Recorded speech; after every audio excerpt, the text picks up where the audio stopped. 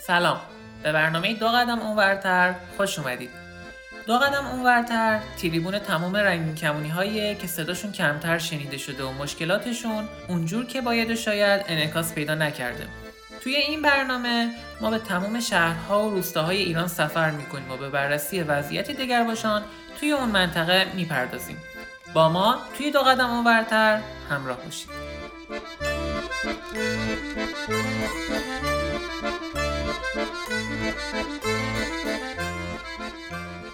در هفته‌های اخیر هشتگی با موضوع سهم کویر در شهر در فضای مجازی حسابی داغ شده و از توییتر و کلاب هاوس تا اینستاگرام خیلی ها پیرامون موضوع این هشتگ به بحث و گفتگو پرداختند. این هشتگ بهانه خوبی شد تا دگرباشان ایرانی سفره دلشون رو باز کنند و از تجربه‌های تلخ و شیرین خودشون در استفاده از فضاهای شهری و تلاشی که در سهم خواهی از شهر به عنوان یک دگرباش دارن بگن. این هشتگ البته محدود به مرزهای ایران نموند و دگرباشان افغانستانی رو هم با خودش همراه کرد. دگرباشان افغان که الان بیشتر از هر زمان دیگه‌ای فضای خفقان و محدودیت رو با پوست و گوشت خودشون حس می‌کنن، به روزگار نچندان دوری اشاره دارند که اگرچه امکان استفاده از فضای شهری به آسانی میسر نبود، اما به لطف اندک امنیتی که دولت و نیروهای خارجی در این کشور فراهم کرده بودند، میشد تا به دور از انتحاری‌ها و خشونت‌ها در کنار افرادی که بیشترین وجه اشتراک را با آنها دارند به جشن و پایکوبی بپردازند. برهی دیدم برگ خزان افسرده ز بیداد زمان که از شاخ جدا بود.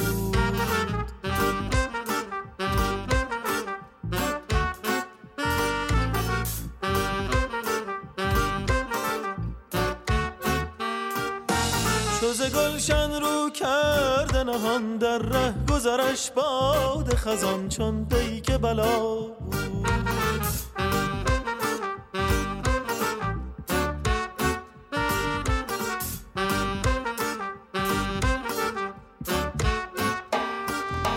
ای برگ ستم دیده پاییزی، آخر تو ز گلشن ز چه بگریزی. روزی تو در آغوش گلی بودی، دل داده و مدهوش گلی بودی. ای عاشق شیدا دل داده رسوا، گویمت چرا فسرده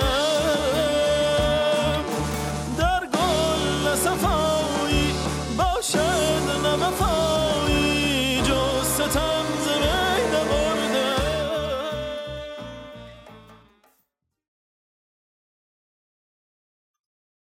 قبل از اینکه بخوایم بیشتر به بررسی این هشتگ و نقطه نظرات مختلف پیرامون موضوع سهم کویرهای ایرانی از شهر و فضای شهری بپردازیم، باید به تاریخچه حضور دگرباشان در جامعه در سده اخیر نگاهی داشته باشیم تا ببینیم که حکومت‌ها چه در دوره پهلوی و چه در تاریخ 43 ساله جمهوری اسلامی چه میزان از تحمل و انعطاف رو در مواجهه با جنبش دگرباشان ایرانی از خودشون نشون دادن. همچنین میزان رواداری و همراهی جامعه با جنبش کویر در ایران تا چه حد بوده.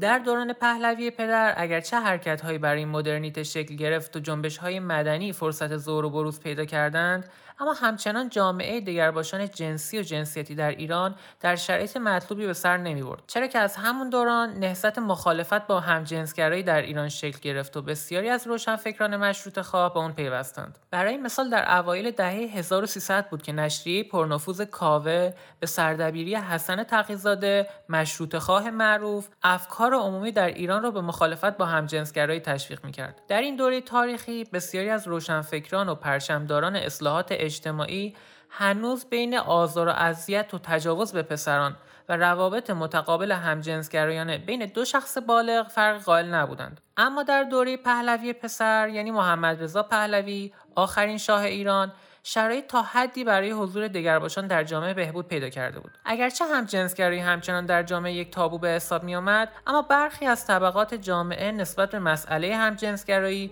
از خودشون انعطاف نشون میدادند. در این دوران برخی از افراد حتی پیشنهاد پیدایش جنبش‌های مدنی همجنسگرایان مثل جنبش‌های غربی رو نیز دادند. علاوه بر این در برخی از کلوب‌های شبانه کنش‌ها و رفتارهای همجنسخوانه تحمل می‌شد.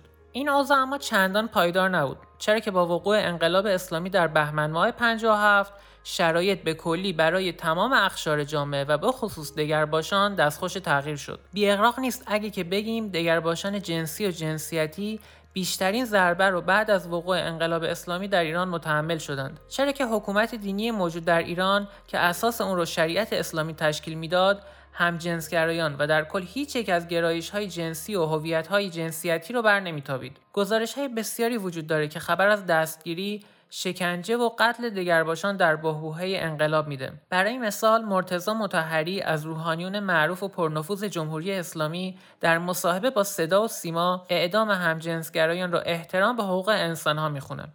آیت الله مطهری در تلاش برای تشریح جمهوری اسلامی برای مردم ایران اعدام همجنسگرایان را احترام به حقوق انسان‌ها می‌خواند.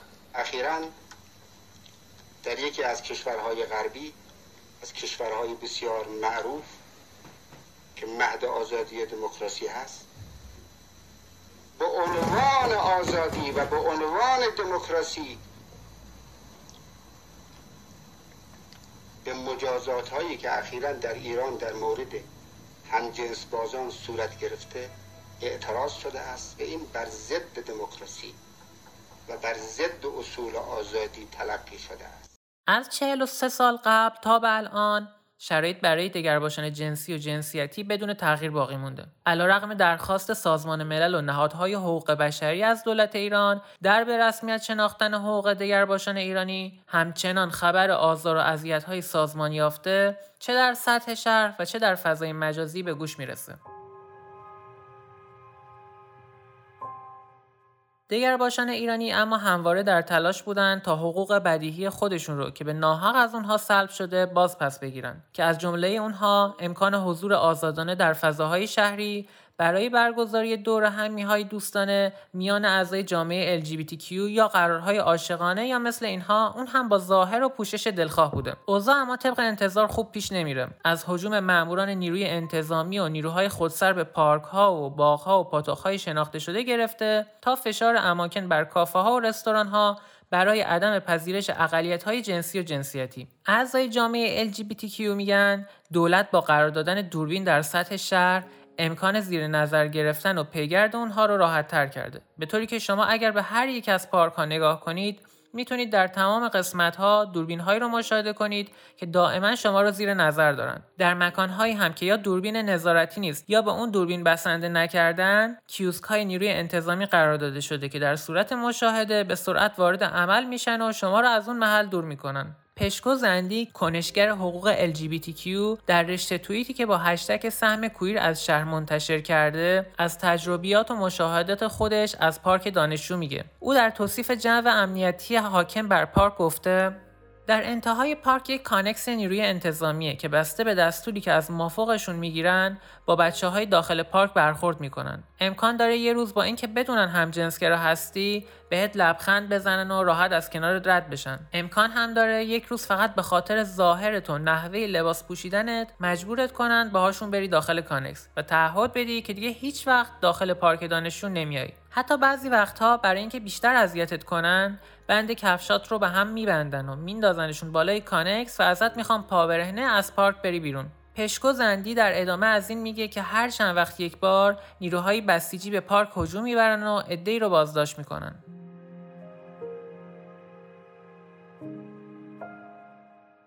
کاربر دیگه‌ای که ساکن در یکی از شهرهای کوچیک استان زنجانه میگه شهر کوچیک ما فقط یک گروه کویر داره که اون هم ما هستیم. هر بار که بیرون میریم توی خیابون دنبالمون میکنن و آزارمون میدن. برای لحظه‌ای نمیتونیم توی پارک یا مکانهای عمومی جمع بشیم چون بلافاصله سر و کله اوباش پیدا میشه. ما سهمی از فضای شهری نداریم. کاربر دیگه‌ای به فضای بسته و متعصب شهر اشاره داره و میگه در شهرهای کوچیک هیچ سهمی از شهر به کویرها تعلق نداره. هر کجا بری یک آشنا هست. شهرهای کوچیک به دلیل فضای بسته و متعصبی که دارن نه پاتوقی هست و نه مهمونی. فقط کافیه رفتار خارج از چارچوب‌های اون شهر داشته باشی. بلافاصله انگشت‌نمای شهر میشی. تنها چاره‌اش رفتن از شهره.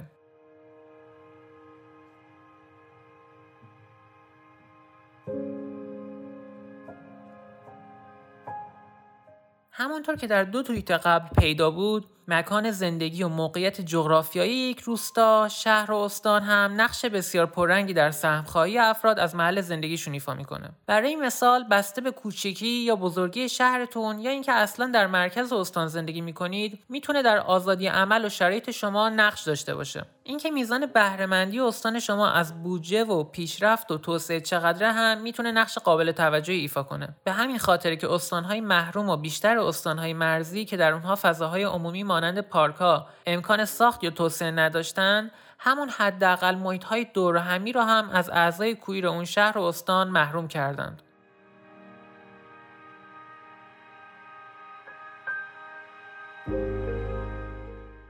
بسیاری از دگرباشان ساکن تهران میگن اگرچه این شهر از لحاظ کیفیت خدمات شهری و گستردگی مکانهای عمومی در وضعیت بهتری نسبت به سایر شهرهای ایران به سر میبره، اما خود این شهر هم بسته به اینکه در کدام یک از مناطق اون رفت آمد دارید در آزادی عمل شما تاثیرگذاره. به طور کلی در مناطق شمال شهر تهران که ثروت و خدمات شهری در اونجا متمرکزه، شما بسیار راحت‌تر میتونید در کافه و رستوران‌ها مهمونی برگزار کنید، پوشش دلخواه خودتون رو داشته باشید یا به صورت گروهی به یکی از پارک‌های اونجا برید. در صورتی که همین شرایط در مناطق جنوبی تهران یا ممکن نیست یا با ریسک بسیار زیادی همراهه. بسیاری از افراد دگرباش به این نکته اشاره دارند که همین فاصله طبقاتی بین خود اعضای جامعه رنگین کمانی هم فاصله انداخته. رضوانه محمدی فعال برابری جنسیتی در این رابطه میگه سهم کویر از شهر هم طبقاتیه و هم به تهران و غیر تهران شهر بزرگ و کوچک مرتبطه. من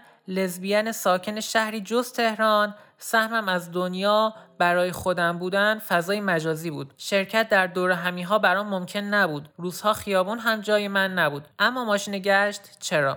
شبها خیابونها هم جای من نبود. مزاحمت خیابانی و گشت پلیس که میپرسید چرا دختر این وقت شب بیرونه اما بود.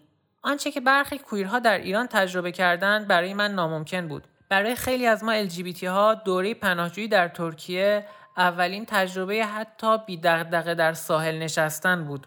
نکته‌ای که در صحبت‌های رضوانه محمدی و بسیاری دیگه از اعضای جامعه رنگین کمانی به روشنی پیداست، تبعیض مضاعف یا چنگانه‌ایه که در طول زندگی متحمل میشن. به عبارتی در بهترین حالت سهم کویر از شهر و فضای شهری در مقایسه با یک فرد دیگر جنسگرای همانسو جنسیتی کمتره. حالا اگه مواردی چون جنسیت، قومیت، معلولیت، مذهب یا طبقه اجتماعی رو هم در زندگی شخص کویر دخیل کنیم، این امکان وجود داره تا او بیش از پیش از دسترسی به امکانات و فضای شهری محروم بشه.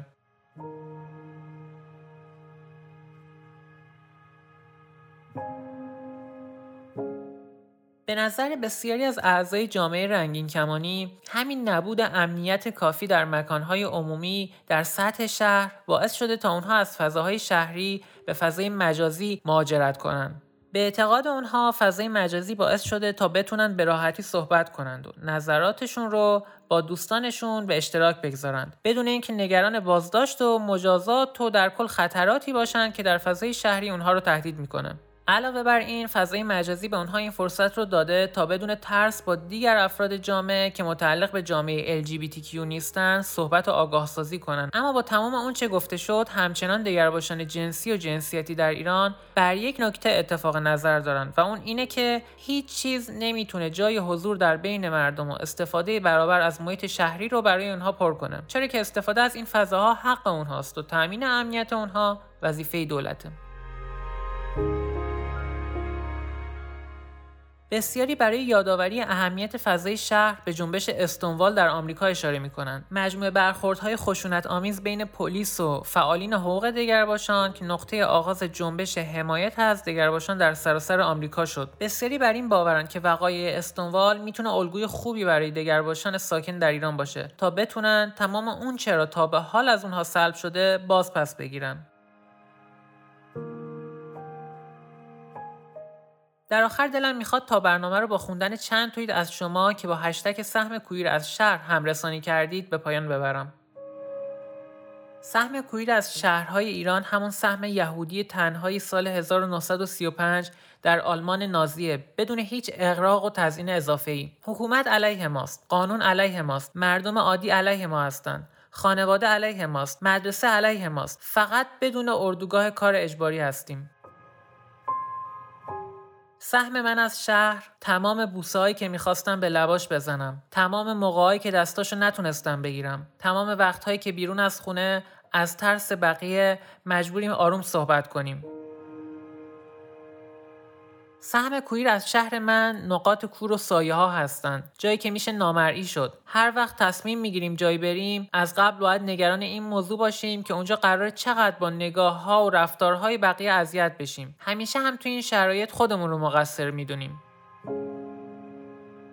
یه قسمت از سهم من از شهر مطلق هایی هستن که تو کوچه و خیابون شنیدیم و میشنویم، مثل تو دختری یا پسری و نگاه‌های سنگین و معناداری که تو هر قدم همراهمونه. یادمه وقتی ایران بودم یارو خفتم کرد و بهم گفت چون نمیتونم بفهمم دختری یا پسری تحریک میشم.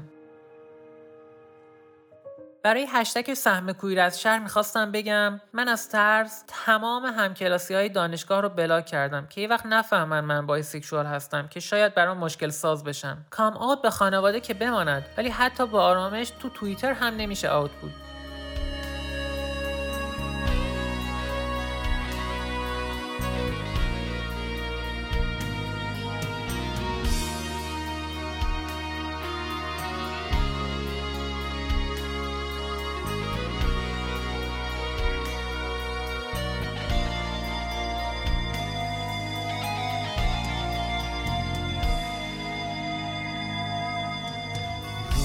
سکوی کنار پنجره همه شب جای منه، چند ورق کاغذ و یک دونه قلم همیشه یار منه.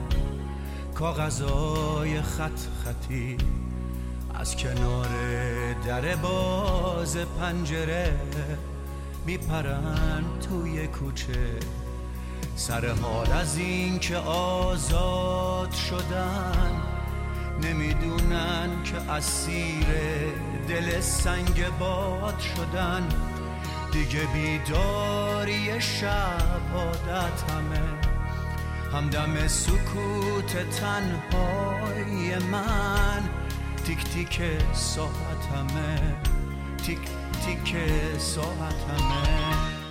خیلی ممنونم از شما شنونده های عزیز رادیو رنگین کمان که در 7مین قسمت از برنامه 2 قدم اونورتر همراه من بودید. یادتون باشه که اگر در نقاط دور ایران هستید و دسترسی به اینترنت برای شما مشکله، میتونید برنامه‌های رادیو رنگین کمان رو از طریق امواج کوتاه رادیویی و توسط یک رادیویی معمولی گوش کنید. قبل از پایان برنامه میخوام راههای ارتباطی با رادیو رنگین کمان رو بگم که اگه انتقاد، پیشنهاد و یا حرفی داشتید به ما بگید. شناسه ما در تلگرام @رادیو رنگین کمان یا از طریق واتساپ یا سیگنال با ما تماس بگیرید 2044 77 25 89 16 67 یا میتونید به پیامگیر تلفنی ما در ایالات متحده تلفن کنید 201 818 649 94 06 یا از طریق اسکایپ با ما در تماس باشید رادیو رنگین کمان یا صدای خودتون رو ضبط کنید و برای ما ایمیل کنید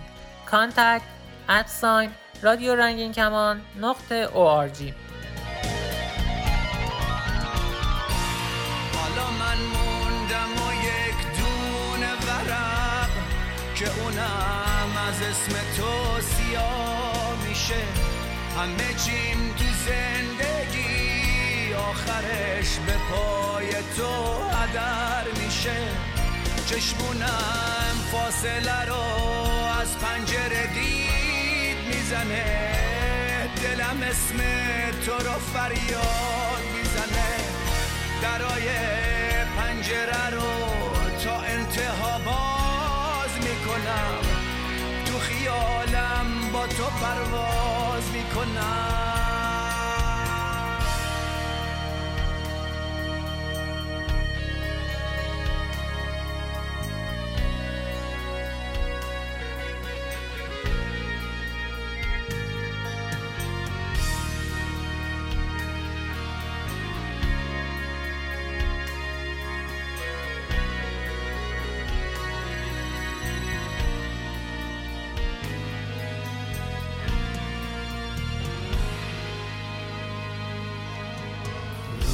سکوی کنار پنجره همه شب جای منه. چند ورق کاغذ و یک دونه قلم همیشه یار منه. کاغذای خط خطی از کنار در باز پنجره میپرن توی کوچه، سر حال از این که آزاد شدن، نمیدونن که اسیر دل سنگ باد شدن. دیگه بیداری شب عادتمه، همدم سکوت تنهای من.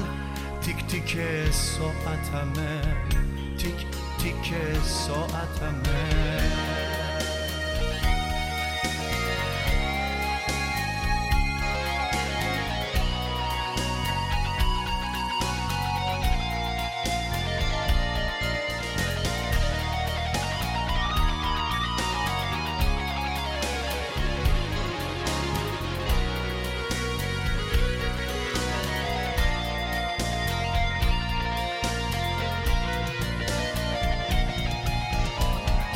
حالا من موندم و یک دونه ورق که اونم از اسم تو سیاه میشه.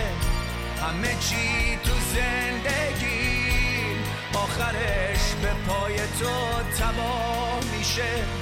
چشمونم فاصله رو از پنجره دید میزنه، دلم اسم تو رو فریاد میزنه.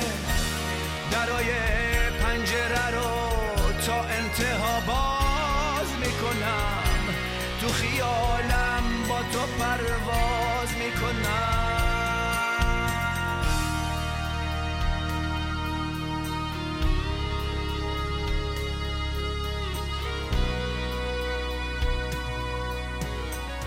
روی سکوی کنار پنجره همه شب جا